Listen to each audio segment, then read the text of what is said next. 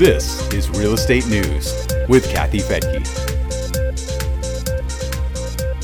In this Real Estate News Brief for the week ending July 22nd of 2023, what economists are expecting from the Fed, why there's so much optimism about a soft landing, and what landlords are seeing for rent growth in today's market.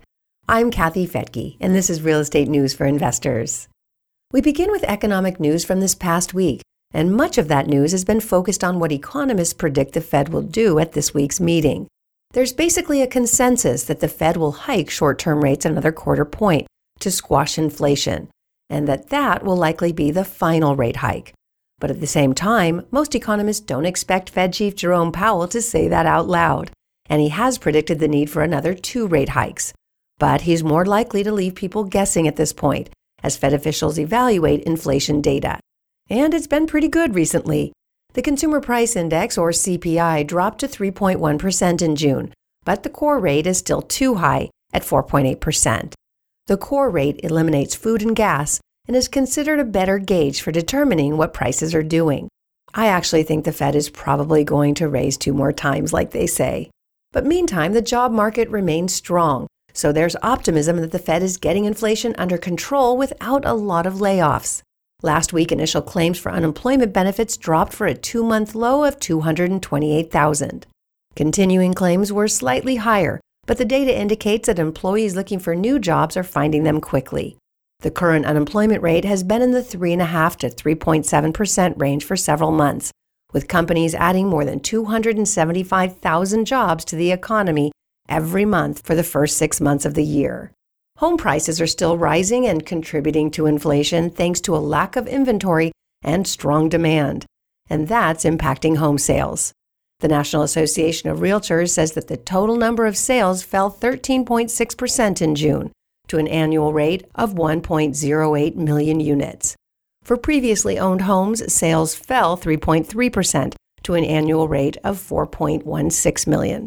That's the slowest rate of existing home sales since June of 2009. Housing starts were also down in June by 8%, but that's after a big jump in May. The National Association of Home Builders says that builders are busy finishing up those earlier projects. They're also pulling back due to a weaker summer demand. Building permits were also down 3.7%. Despite the pullbacks, MarketWatch reports that builders are optimistic about future sales, thanks to the tight inventory and strong demand.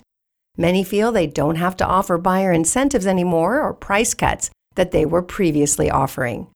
Mortgage rates came down just a bit this past week in step with an inflation slowdown. Freddie Mac says the average 30-year fixed-rate mortgage was down 18 basis points to 6.78%. The 15-year was down 24 points to 6.06%. And in other news making headlines, homeowners with low mortgage rates continue to postpone their plans for a sale, and that's one of the big reasons for low inventory levels. Redfin says that just 1% of the nation's homes changed hands during the first half of this year. That's about 14 out of 1,000 homes. During the first half of 2019, before the pandemic, 19 of every 1,000 homes were put up for sale.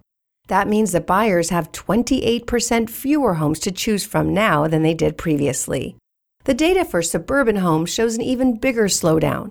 In 2019, 24 out of 1,000 homes were put up for sale. The number drops to 16 for the first half of this year. Redfin says that smaller homes in urban areas are the hardest to find, with just 11 out of 1,000 homes changing hands so far this year. And California has the lowest turnover rate, with just 6 out of 1,000 homes available for sale in places like San Jose, Oakland, and San Diego. Single-family landlords are still seeing slower rent growth, but it's currently back to a pre-pandemic normal. CoreLogic says that single-family rent growth was 3.4% in May as a national average. The numbers vary from market to market. The Chicago area topped the list for year-over-year rent growth at 6.6%. The Charlotte metro came in second at 5.9%. Boston and New York tied for third and fourth place, with rents increasing 5.7%.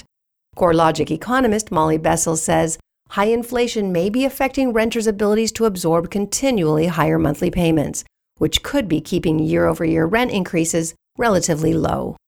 Multifamily rents also continue to rise at their slowest pace in more than a decade.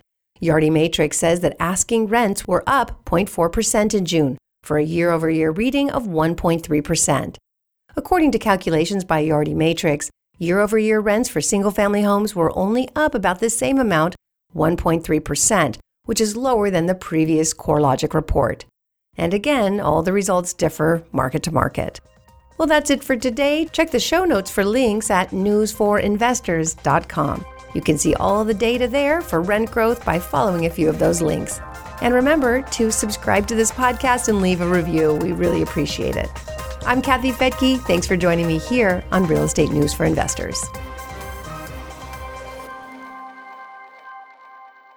The views and opinions expressed in this podcast are provided for informational purposes only and should not be construed as an offer to buy or sell any securities or to make or consider any investment or course of action. For more information, go to newsforinvestors.com.